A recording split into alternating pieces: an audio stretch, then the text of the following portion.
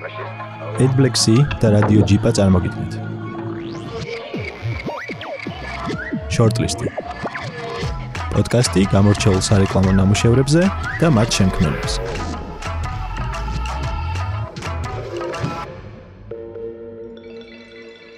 გამარჯობა. შორტლისტი ეძღვნება საერთაშორისო სარეკლამო ფესტივალ ეფექტის გამარჯვებულებს. პირველი სეზონის პირველი 3 ეპიზოდი განიხილავს იმ ქართულ ნამუშევრებს, რომლებმაც გასული წლის ფესტივალზე ოქროს ჯილდო დაიმსახურეს. პოდკასტის სტუმრები იქნებიან ყიფიანი, გიორგი ავალიანი და ბექა მეფარიშვილი. ინტერვიუებს გავუძღვები მე, ლადოზე. ისიამოვნეთ. ეს არის პირდაპირი ჩართვა ეფექტიდან, დღე მეორე. ჩემთან ერთად არის ყიფიანი. სანამ ეკას ვკითხავ თავის დაბეჭდილებებს ფესტივალზე, პირველ რიგში I have some explaining to do. რაღაცაზე უნდა მოვყვე, იმიტომ რომ გუშინ რაც მოხდა, ბევრი ადამიანი მეკითხება დადგმული იყო თუ რა იყო თუ სინამდვილეში მოხდა თუ არა. ამიტომ თავიდან მივყვები, ესე იგი, მარკ პოლარდის სესია არის, რომელსაც ქვია სტრატეგიული თერაპია. მე ამის შესახებ არ ვიცოდი, უბრალოდ წინარიგებში დავჯექი, რომ მომესმინა, იმიტომ რომ ჩემთვის საინტერესო სპიკერი და სტრატეგი არის. და დაიწყო თუ არა გამოსვლა, მოითხოვა მოხალისე. ხელი აუწიე. მე გარკვეულ თუ მოხალისე ასევე მსხვერპლი უნდა იყოს, ესე დაარქვა victim. და პირველი რაც იკითხა, უკვე მას შემდეგ რაც სცენაზე ავედი, იყო პრობლემები, რომელიც შეიძლება მქონდეს კარიერაში. და იყო რამდენიმე წამი, როცა ვიფიქრე, რომ რაღაცა მომეტყუებია, მაგრამ გადავწყვიტე, რომ გულწრფელად მეპასუხა და ვთქვი, რომ სამსახურიდან წამოსვლაზე ვფიქრობ. რაც ეკამ იცოდა, მაგრამ ბევრმა ადამიანმა არ იცოდა. და შემდეგ მივყევით ამ პროცესს და სტრატეგიული statement-ი საბოლოოდ, რომელიც გამოვიდა, იყო there's no going back. ანუ უკან დასახევი გზა მოჭრილია. და ამან მიბიძგა, რომ საჯაროდ დავმშვიდობოდი JWT Metro-ს, რომელიც ძალიან მიყვარს და კიდევ ერთხელ ეკას დაუდასტურებ სიყვარულს და პატივისცემას და ძალიან კაი 5 წელი გავატარეთ ერთად და ბევრ საინტერესო ნამუშევარზე და კამპანიაზე ვიმუშავეთ და ვიფიქრეთ ერთად. ნამდვილად ფასდაუდებელი დრო არის. მოკლედ ეს არის ჩემგან მოკლე აპდეიტი. ეკა, შენთვის როგორ მიდის ფესტივალი? ძალიან საინტერესოდ. პირველ რიგში მაგარი ხარ ეგროქენი და წარმატებები ყველა იქ უნდა იყოს, სადაც უნდა იყოს და მეორე რიგში ძალიან ცოცხალი არის წლევანდელი ეფექტი და ძალიან დიდი ენერგია ტრიალებს, ძალიან საინტერესო გამოსვლები არიან და გასახარია, რომ ყოველ წელს მე მგონი კალიბრი და ემატება გამოსვლებს. კიდევ გასახარი არის შედეგები ამ ეტაპზე რაც არის და ჩვენი ბევრი პროექტი მოხდა შორტლისტში. თუ სწორად დავთვალოთ 8 უნდა იყოს. მათ შორის ხო? 8 პროექტი არის, 8 სხვადასხვა ფილმი, 4 ფილმის კატეგორიაში, 4 კრაფტის. ძალიან შთამბეჭდავი შედეგია, გილოცავ კიდევ ერთხელ. მაგარია. განსაკუთრებულად კაი არის, რომ ყველა სხვადასხვა გუნდთან ერთად შექმნილი პროექტები არის, აბსოლუტურად სხვადასხვა ხასიათის და ეგ ძალიან კაია. ამიტომ ველოდებ შედეგებს. ასევე ძალიან მინდა გამოვყო young creative-ებში მოხვედრილი ჩვენი ახალი არაჩვეულებრივი დამატებული ტალანტი ლუკა, რომელიც მოხდა სამ შორტლისტში ერთ-ერთი და ეგეც ძალიან გასახარია, ძალიან გვეხარია წარმატებებს უსურვებთ. დღევანდელი შორტლისტის სტუმარია ყიფიანი. მე და ბოლო 5 წელია ერთად მუშაობდით სააგენტო JWT Metro-ში. მათ შორის იმ კამპანიაზე, რომელსაც დღეს განვიხილავთ. არ გაჩერდე საქართველო. ასე ქვია Video Goals, რომელიც შეიქმნა საქართველოს ბანკის ოლიმპიადის კამპანიის ფარგლებში და შარშან ეფექტიზე დაჯილდოვდა ფილმ კრაფტის კონკურსის საუკეთესო ნამუშევრის ჯილდოთი. ყვება შეზღუდვებზე და შესაძლებლობებზე, რომლებსაც შეზღუდვებში პოულობთ. თუ რამდენად მნიშვნელოვანია პროცესის და ადამიანების ნდობა. და იმ მიდგომებზეც, რაც დაყრდნობითაც JWT Metro ყოველთვის ცდილობს შექმნას გამორჩეული ვიდეო კონტენტი. ჩემთვის ყოველთვის საინტერესოა ეკასთან საუბარი. იმედია, თქვენც ისიამოვნებთ. ყიფიანი, JWT Metro-ს უცვლელი და შეუცვლელი კრეატიული დირექტორი. მადლობა სტუმრობისთვის. მადლობა მოწვევისთვის. არ გაჩერდე საქართველო, ასე ქვია video goals, რომელიც შეიქმნა ოლიმპიადის ნაკრების წარსადგენად, ხო? ოლიმპიური არ გაჩერდე არის. მაგრამ ეს არ არის ერთადერთი ნამუშევარი არ გაჩერდეს კრეატიულ პლატფორმაში, რომელიც ძალიან ბევრ სხვადასხვა კამპანიას მოიცავს. როგორ შეაფასებ მთლიანად ამ სხვადასხვა კამპანიას, რომელი უფრო მეტად გესაინტერესოება და რომელს გამოარჩევდე? იცი რა არის? კაი კითხვა.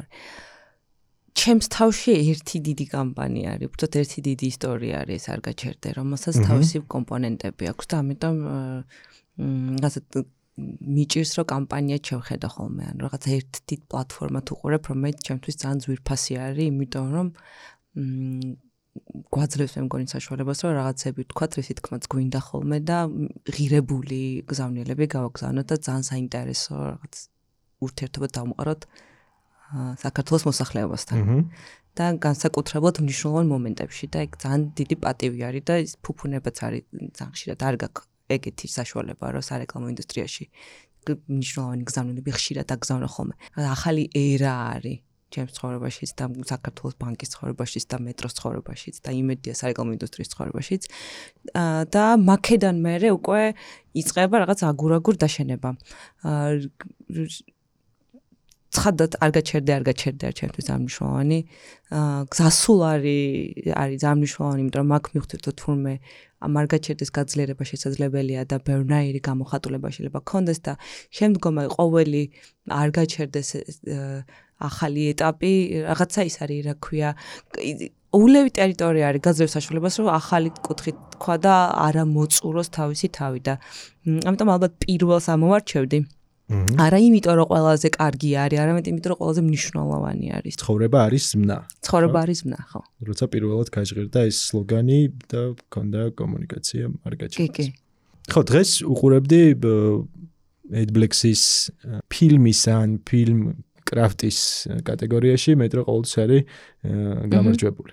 მათ შორის ეს არ გაჩერდე საქართველო შარშან გახდა ფილმ კრაფტში კონკურსის საუკეთესო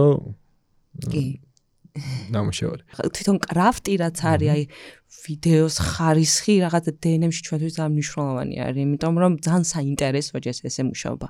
მეც ერთიც როდესაც თქვა შენ იწო ყველაზე საუკეთესო რეჟისორები, ოპერატორები, მხატვრებს და კრუს იმათაც უფრო სიამოვნებთ, როდესაც ჩვენ შიგნით ვიძახით, რომ არა ეს უნდა იყოს ყველაზე მაღალი ხარისხის ნამუშევარი, რაც აქამდე გავიკეთებია და იმათი ენერგიაც უფრო სხვანაირად არის. რა თქმანიც ხოვდავთ მაგაში და შესაბამისად მე წლის ბოლოს როცა უყურებთ რომ ანუ აი რა წელს რა გავაკეთეთ. ყოველთვის არის რამოდენიმე ვიდეო, რომელიც შეგვიძლია ვთქვათ, რომ ხო ეს მე მგონი ერთ-ერთი ყველაზე კაი იყო წელს რაც გაკეთებია.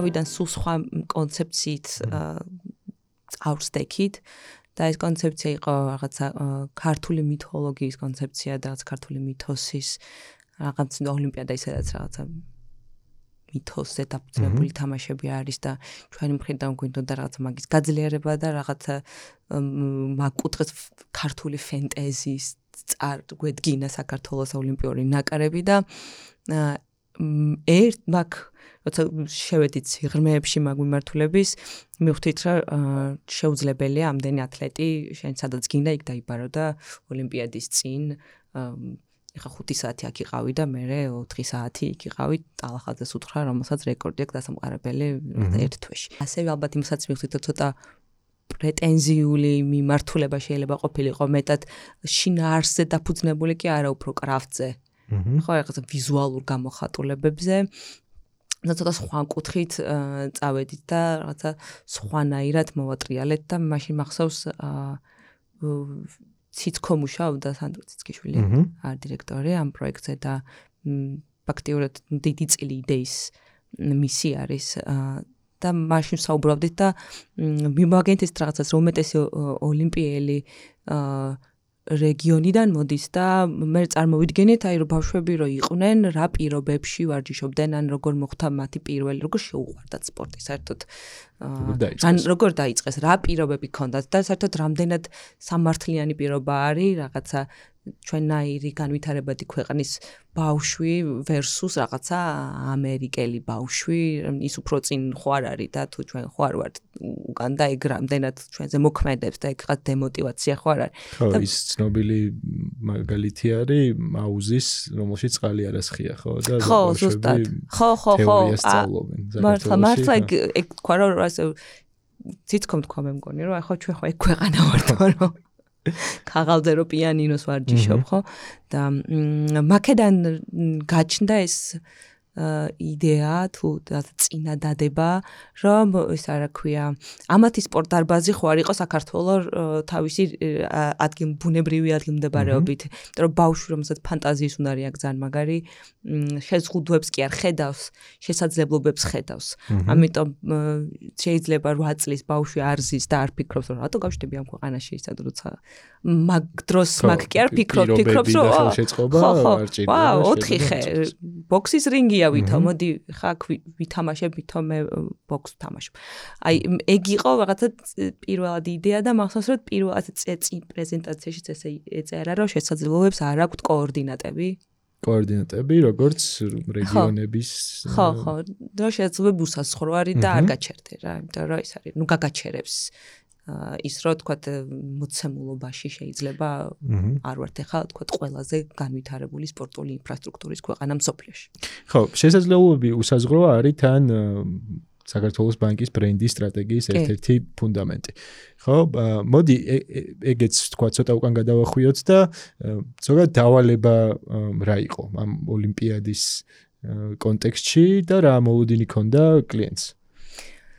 ნუ დავალება იყო ის რომ საქართველოს ბანკი არის ოლიმპიადის სპონსორი და საქართველოს ოლიმპიური ნაკრების სპონსორი ეს ოლიმპიადა ხდებოდა ტოკიოში და ჩვენ გვინდა და ყურადღება მიგვეპყრო ოლიმპიადისთვის და უმეტესწილად ყოველწლიურად როგორ არის იცით აი რამოდენიმე სპორტსმენი ყველა მიცეს სახელი და გვართ მაგრამ თვითონ ესეთი ნაკრების ცნობადობა არ არის ხო რა თქმა უნდა თქვათ ძიუდოისტები იციან მაგრამ ცალუქვაძე მაგრამ ბევრად დიდია ნაკრები და მისი პოტენციალი ვიდრე თქვა ჩვენი ცოდნა არის. ამიტომ და ისიც არის რომ ძალიან ხშირად ამ სპორტებს ჩვენ მარტო ოლიმპიადის დროს უყურებთ. ხო. და სხვა დროს ვერ ვადევნებთ თვალყურს და ამიტომ აი ეს რაღაცა ყურადღების მიპყროფა და რაღაც გულშემატკივრობის გაჩენა.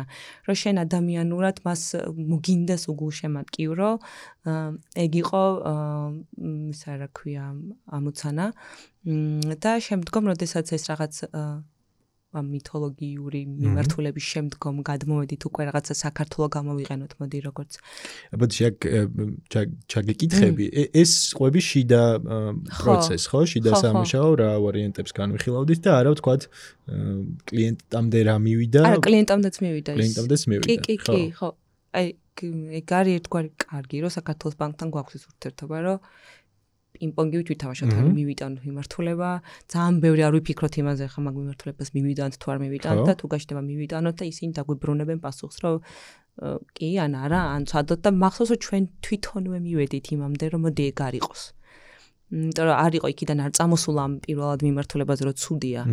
რაღაც უკვე რაღაც გარკვევები დავიწყეთ, მაგრამ მე ბევრი რაღაც ჩვენ თვითონ რომ შევხედეთ, რომ რაღაცა არასწორ გარემოს ქმნიდით, შეიძლება არ იყოს იდეალური მიმართულება, რომ ეგრე სპორტსმენები წამოვიყვანოთ და დავაძალოთ რაღაცების კეთება, რაც შეიძლება მაგ დროს მაგის დრო არ აქვთ, ან ამდენი თქვა ბიუჯეტურად ძალიან ძვირი დაჭდეს, ან ვადაში ვერ მოესწროს, იმიტომ რომ ეს ოლიმპიადის სპონსორობა ხო ახალწელს ხო არ გავუშვებ.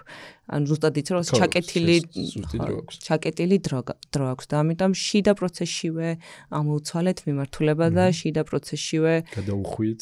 ხო, ეხლა პირველი სცენარიც რო დაიკითხო აბსოლუტურად სხვანაირი არის. ანუ ვიზუალურად იგივე ხდება, მაგრამ თხრობის სტილი აბსოლუტურად სხვანაირი აქვს. ათლეტები ახმოვანებდნენ, თითქოს აუბრობდნენ თავიანთ გამოცდილებაზე და ყვებოდნენ რომ რაღაცა არ უნდა შეიზღუდო შენი თავი, ან მარტო შეზღუდვებით არ უნდა იფიქრო და უნდა ყველგან შესაძლებლობა იპავა, რომ ამან არ გაგაჩეროს, იმიტომ რომ შენ თუ გაჩერდები, სხვა მაგ დროს მაინც მიდის.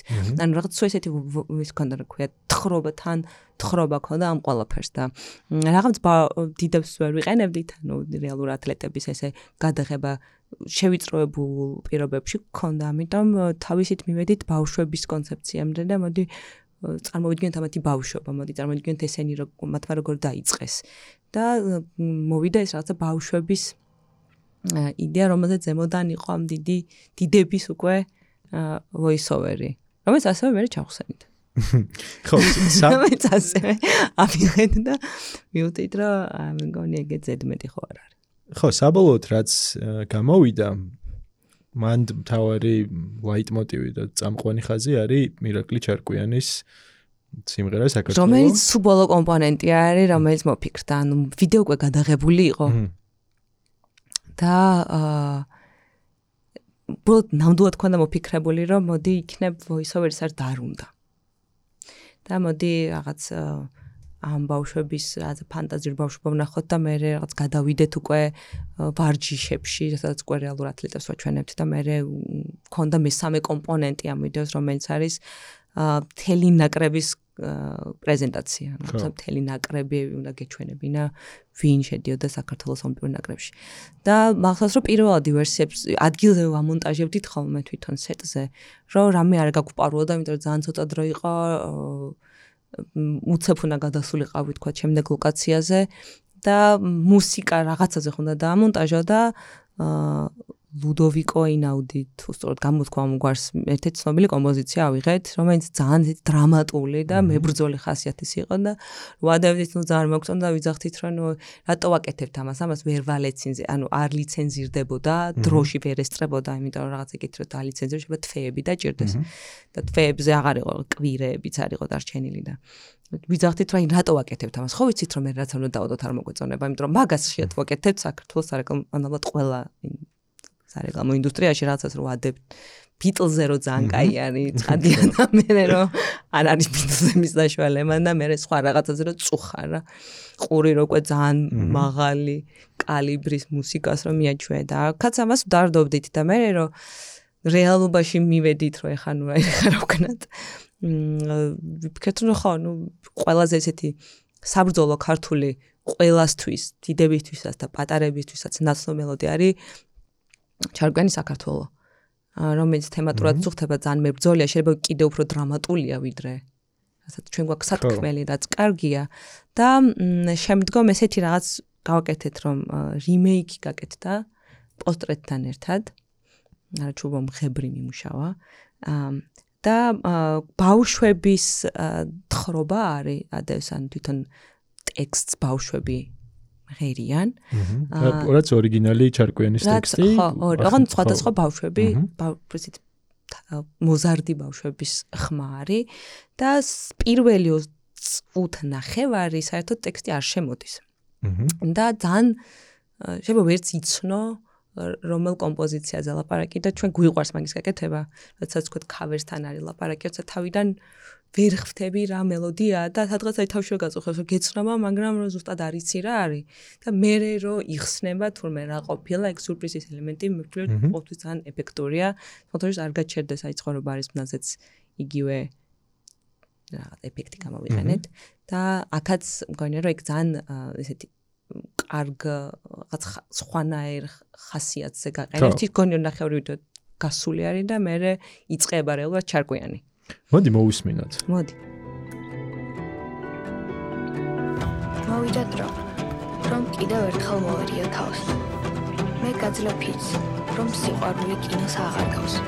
ვიცი, ყოველთვის და ყველგან ვატარებდი ცდებს. მე გაძლევ ძალას, მოვერია დაშანგებულ თებს.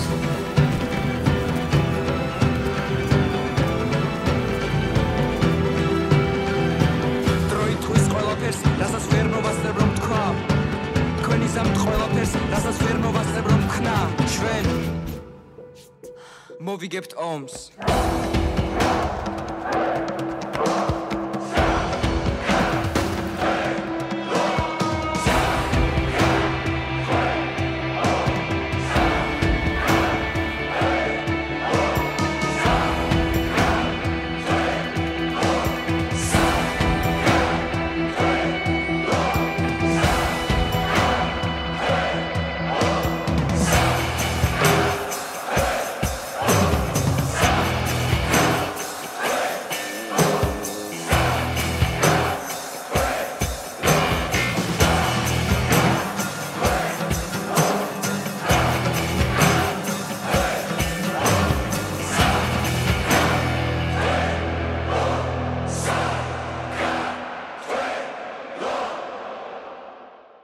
ხო, ძალიან კაი გამოვიდა საბოლოოდ, არა? კარგი გამოვიდა, ცუდი.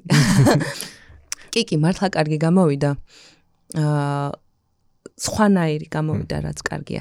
და ძალიან გასამართლებელი არის, რომ ბავშვებთან მუშაობდით, უმაღლესი დონის პროფესიონალები აღმოჩნდნენ, ყველა მიცის, რომ ბავშვებთან მუშაობა გადაღებაზე რთულია. იმიტომ რომ ერთი დეგიოს აკეთებინებ ხშირად არც ისე კარგ კლიმატურ პირობებში და ეს ძალიან ზაფხულშია გადაღებული აპანაკება სიცხეში.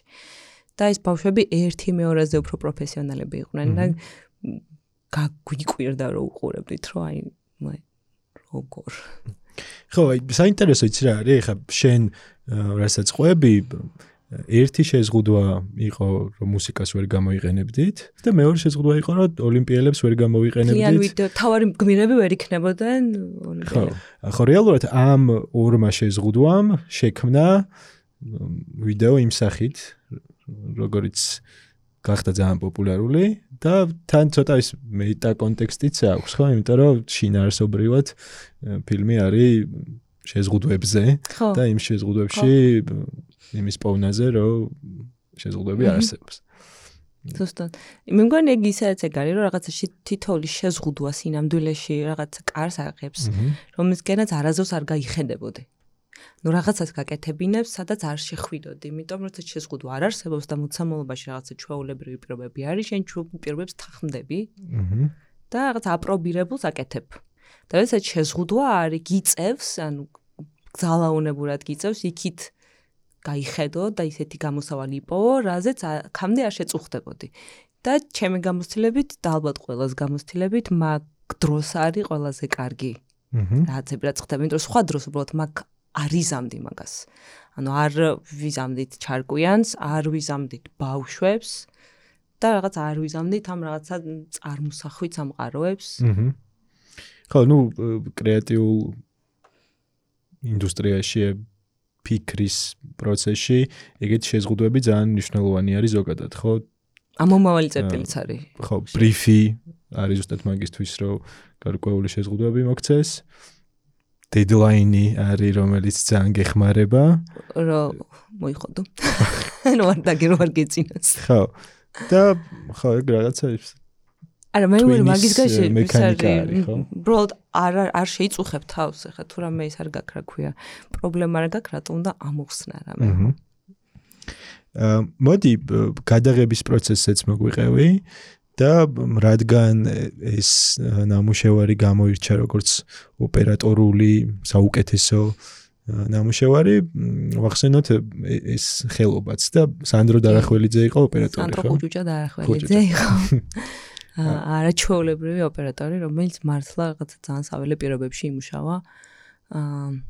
ძალიან იცი რა არის ძალიან რთული ხომ რომ ადამიანი რომელიც ძალიან ისეთი არ ქვია რთულ პირობებში არის ძალიან კომფორტულად მუშაობდეს და სანდროს აქვს ეგ თვისება რომ რთულ პირობებში ძალიან შენიკიჩე გიქნას კომფორტი და კომფორტულად გემუშაოს და კარგი ტანდემი იყო სანდროსი და კუკუშასი ნიკუშა მოწონელიძე კუკუშა მოწონელიძესი რადგანაც თვითონ თავად კუკუშასაც ძალიან უყვარს ესეთი კრაფტზე ყურადღების მიქცევა, ანუ რაღაცა სუფთად მუშაობა, ანუ რაღაცა ხარისხი რო ეტყობოდეს და ჯამში ორივემ ერთმანეთი რაღაცა იმას ქნა, ხო ერთმანეთს რო აჩელენჯებენ და მახსოვს რომ რაღაც თული ისინი ქონდა, რა ქვია, ლოკაციების პოვნა იყო საკმაოდ თული. რომ სად ტყეში უნდა იპოვოთ აი თითქოს მარტივი დავალება არის რომ ტყეში წადი იპოვე 4 ხე რომელიც ეს ერთმანეთთან პერპენდიკულარულად დგას რომ კვადრატული რინგი შექმნას და იყო ძალიან რთული დადიოდნენ ძალიან დიდი ხანი ეცებდნენ 4 3 იყო მე-4 სადღაც განზე ასევე ტბა რომელშიც გაკეთდებოდა ეს რაღაცა რა ქვია საცურაო ზოლები და რომელშიც უსაფრთხო, ანუ პლუს მაგას ემატებს რომ ბავშვებთან გაქვს ურთიერთობა დამატებით უსაფრთხოების ზომები არის და ეგ არის მთავარი, რომ ეხლა ბავშვი ჯანმრთელობით ვერ გარისკავ, ხო? ამიტომ ეხლა ერთიც ვერ ეტყვი, როდესაც არ არის ეგ უსაფრთხო. და მახსოვს რომ უნდათ ორივეს განსაკუთრებით რეჟისორს ცუდი ამინდი ტბაზე.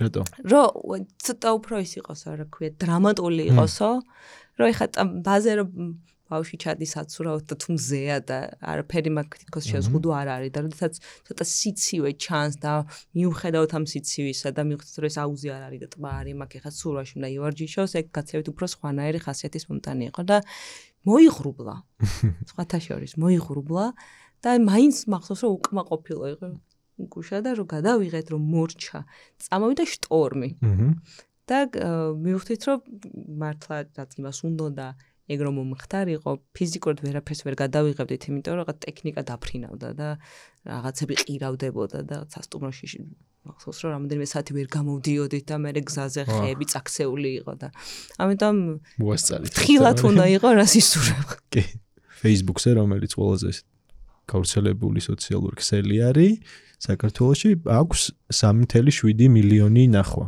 ყველა ნახა ხო ქვეყნის მოსახლეობის რაოდენობაც მაგდენი არის შეიძლება ეგეთი დასკვნაც შეიძლება გამოვიტანოთ რომ ყველა შეიძლება ცოტა სხვანაირად იყოს მაგრამ ნუ ერთ-ერთი ყველაზე ნახვადი ვიდეო არის ქართულ სარეკლამო ინდუსტრიაში ხო როგორ ფიქრობ რა მოწონს ხალხს ბავშვები და მათი რაღაც მართლა დამაჯერებელი ემოციები, ანუ ერთ-ერთად როცა იღებ და მეორე რასაც იღებ, ეგ რო დამაჯერებელი, ანუ მაყურებელს რო ჯერ არასაც უყურებ და მგონია რომ მაგ ვიდეოს კარგი ის აქვს, რომ ჯერ არასაც უყურებ. და ჯერ ამ ბავშვების ცდილობების, იმიტომ რომ ეს ბავშვები ყველანი ამავე სპორტის პატარა ათლეტები არიან, ანუ ამ ბავშვების დამოკიდებულება არ არიან, ანუ ყველა იმავე სპორტის ამომავალი ვარსკვლავი არის და ძალიან პასუხისმგებლიანად უდგებოდნენ თავის სპორტს, ან იმათ მართლა უყვართ ისაც აკეთებენ და მგონია რომ იგრძნობა. თვითონ მგონია რომ რეალური ათლეტების გამოჩენა ასევე მნიშვნელოვანი კიდე რაღაც ის აქვს, რაღაცა რომ მგონია რომ ეს იყო თავარი მე უცებ ისინი ჩნდებიან. მე როგორია რომ ის იყო მთავარი, მე ძალიან მომწონს რაღაც მუსიკალურად როგორ არის დაყოფილი 4 ნაწილად. პირველი შესავალი მე როდესაც ლირიქსი შემოდის, მე როდესაც რაღაცა გადადის დიდ ათლეტებზე, მე როდესაც უკვე პოსტ-პეკ შოტი დავარქვათ, ხო? ანუ თვითონ მესიჯის არ გაჩერდე საქართველოს მერე რაც ხდება, იქ რო კიდე უფრო რაღაც მძიმე, ხო, რაღაცა ჩაჭერილი მუსიკა, რომ სხვანაირად შემოდის. მგონია რომ ეგ ეტაპები თავად ის ნუ არ გაჩერდე საქართველოს მგონია რომ კარგი მესიჯი არის და რელევანტურია და არ არსებობს ქართული ვინც მაგას არ დაეთანხმება არ ვეთანხმებ მაგას იშვიათად ხდება რომ თქვა შენ ჩაუშვებ კომუნიკაციას და მას არ მოყვება ნეგატიური კომენტარები იმიტომ რომ Facebook-ი განსაკუთრებით და ნეგატიური კომენტარები რაღაც ის არის ინი და იანია ერთად თანაცხოვრობენ და ამ კამპანიის უფრო და აი ეს კამპანია რაღაცა თავი აიცილა, ხო იცი? გაძვრა ასე თუ ისე. თითქოს ყველა კომპონენტი აქვს, ანუ ქვეყანა აქვს, ვიზუალურად ლამაზი არის, დამაჯერებელი ხასიათი აქვს, ბავშვები აქვს და მათი რაღაცა შემართება არის, რომელიც გინდა გულშემატკივრობ და ირაკლი ჩარკვიანი აქვს, რომელიც რა ვიცი. აი რადგან კომენტარები ახსენე, ბევრი სხვადასხვა კომენტარი წაგიკითხავს ალბათ, გამოხმაურება მოგისმენია, შეფასება. შენთვის ყველაზე სასიამოვნო მოსასმენი რა ტიპის ფიდბექი არის? ჩემთვის ძალიან საუკეთესო ფიდბექი არის, როდესაც ადამიანები წერენ მათზე რა გავლენა მოახდინა თუ იმ კონტენტმა, თუ მესიჯმა. ანუ როდესაც მესიჯზე ლაპარაკობენ ეგ სიამოვნებს ძალიან. იმიტომ რეალურად ნიშნავს რომ მივიდა. ხო. ანუ რაღაცა ის თქმა ჩვენ გვინდა და იქამდე მივიდა. რაც გამოხმაურება. გამოხმაურება აქვს, ხო, როდესაც თვითონ იგივე ის არ გაჩერდე საქართველოს თუ იძახის, თვითონაც იმარებს არ გაჩერდე საქართველოს და მოაყოლებს თავისეულ ინტერპრეტაციას და ეგ ძალიან ღირებული არის. თქო, ყველაზე ნაკლებად ძალიან სასიამოვნო არის ყველანაირი პოზიტიური კონტენტი, რაღაცა რა არაჩვეულებრივი ვიდეოა, ბევრად მეტად მირჩევნია და ბევრ უფრო ძლიერი ეს არის უკავშირი, როდესაც რაღაცა წერს, რომ აი რაღაცა ამას რო უყურე, ეხლა ძალიან კარგ ხასიათზე დავდექი. ანუ რო ხვდები, რომ რაღაცაზე გავლენა აქვს პოზიტიური, ეგ ჩემთვის ძალიან ეს არის, რა ქვია. და პლუს რაც უფრო ჩემგან დისტანცირებ, ანუ ძალიან ხასიათით სხვანაირი ადამიანი წერს, კიდე ეგ უფრო მიხარია. ერთი შემაჯამებელი შეკითხვა, არის თუ არა რამე, რაც აღმოაჩინე ამ პროექტზე მუშაობისას? სხვათა შორის კი. ერთი არის რომ პროცესს უნდა ენდო. და რაღაცები რომ იცვლება პროცესში არ უნდა ფიჩინდე იმას რაც იყო. ხო. იმიტომ მაგ დროს უბრალოდ ძალიან ბევრი ენერგიასაც ხარჯავ ხშირ შემთხვევაში და დროსაც და ხასიათსაც და ამიტომ პროცესს ხშირად უნდა მიყვე და ენდო პროცესს. მეორე არის ადამიანებს უნდა ენდო. იმიტომ რომ მარტო ვერაფერს ვერ იზამ, მაგალითად ჩემთვის ძალიან გასაკვირი იყო თვითონ კუკუშას ალღო სპორტთან მიმართებაში. რა მხრივ? აი თითქოს ის არის, რა ქვია, ისე მიუდგა, როგორც მისი კომფორტის ზონიდან გამოსვლა იყო ძალიან დიდწილად. და ამავდროულად ამ კომფორტის ზონიდან რომ გამოვიდა, სხვანაირ რაღაც შექმნა, რომ ეს თან თავისებურია, მაგრამ გონია რომ თავის თავზე კიდე ცოტა სხვანაირი იყო. ანუ კლასიკურად ესეთი პროექტი შეიძლება თქვა, რომ შეიძლება სხვა რეჟისორი წარმოიდგინო საქართველოში, რომ ვთქვა რაღაცნაირ სპორტის კომუნიკაცია როცა არის. მაგრამ ამ შემთხვევაში მგონია რომ ძალიან მიხარია რომ კუკუშა იყო, ძალიან მიხარია რომ თვითონაც სხვანაირად მიუდგა, რაღაცა უფრო გახსნილად მიუდგა და ჩვენგანაც ნდობა წავიდა და უფრო საინტერესო შედეგი აიდა ვიდრე შეიძლებოდა ყოფილიყო რომ არა შეზღუდვები. და რომ არა რაღაცა კლასიკური გზით რო წავსულიყავით, ისიც ალბათ შეიძლება კარგი ყოფილიყო, მაგრამ არა ესეთი. ძალიან საინტერესო პროცესი იყო მართლა. ადამიანს უნდა ვენდოთ, პროცესს უნდა ვენდოთ. და ყველა დეტალს მნიშვნელობა აქვს. ყველაფერს აბსოლუტურად ყველა დეტალს ვიდეოში და არა ვიდეოშიც მნიშვნელობა აქვს. ნამდვილად.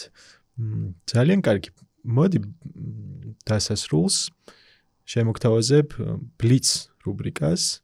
მოდი. შენი შორტლისტი რო გაგვიზიარო. რამდენიმე კითხვას დაგისვა. პირველი.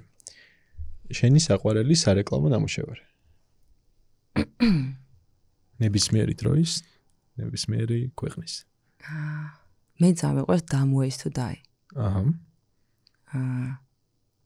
და რატომ მიყვარს? ძალიან სერიოზულ თემას უდგება, ძალიან არასერიოზულად, მაგრამ თან ამავდროულად იმდენად სწორად, რომ იდეალური არის, ანუ არაფერს, ანუ ისე მშურს მაგ ნამუშევრის.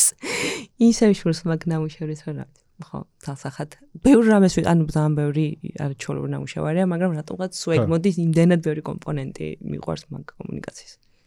და ყველაზე მეტად კრიტერიუმი არის რომ შურს, ხო? შურს და პლუს იცი რა არის? ძალიან ბევრმა იცის ეგ სიმღერა. არც კი იცის რომ რეკლამა არის. და ანუ რაღაც ძალიან იშვიათად არის რომ რეკლამა კულტურაში ისე გავიდეს, ამ პოპ კულტურაში ისე გავიდეს და ისე დაიმკვიდროს თაობებში. ჩემმა შვილმა იცის ეგ სიმღერა, ის რომ მე არ მიჩვენებია. ანუ საიდან არ ვიცი, საიდან მივიდა მისამდე არ ვიცი, მაგრამ ეგ ძალიან ის არის, რა ქვია, რთული გასაკეთებელია და თან მაგარი. ნამდვილად. შენი საყვარელი ფილმი? ძალიან მინდა რომ ჭკვიანური პასუხი. გავცე რამე ძალიან სერიოზული. სულისთვის როგორ. მეხუთე ელემენტი. მეხუთე ელემენტი. ხო. აი ესეთი უკან მომავალში. მეხუთე ელემენტი. ეგ არის ჩემი საყვარელი ფილმი. წიგნი? რამდენადაც ბევრი არაჩვეულებრივი და ლიტერატურა არის წინვალე დარგი, იმდენადვე მაინც ჰარი პოტერს ვიტყვი. ანუ ადგილი სადაც მინდა რომ წავიდე ხოლმე წიგნში არის ჰარი პოტერი. თამაში? ჯოკერი. ჯოკერი. საინტერესოა. ქალაქი? ქუთაისი. ჩემი მშობლიური ქუთაისი. არჩეული ქალაქი. ეს იყო ყიფიანის შორტლისტი. პრიად მადლობელი. პირიქით ძალიან დიდი მადლობა. გამოიწერეთ პოდკასტი Spotify-ზე და დაელოდეთ შორტლისტის შემდეგ ეპიზოდებს.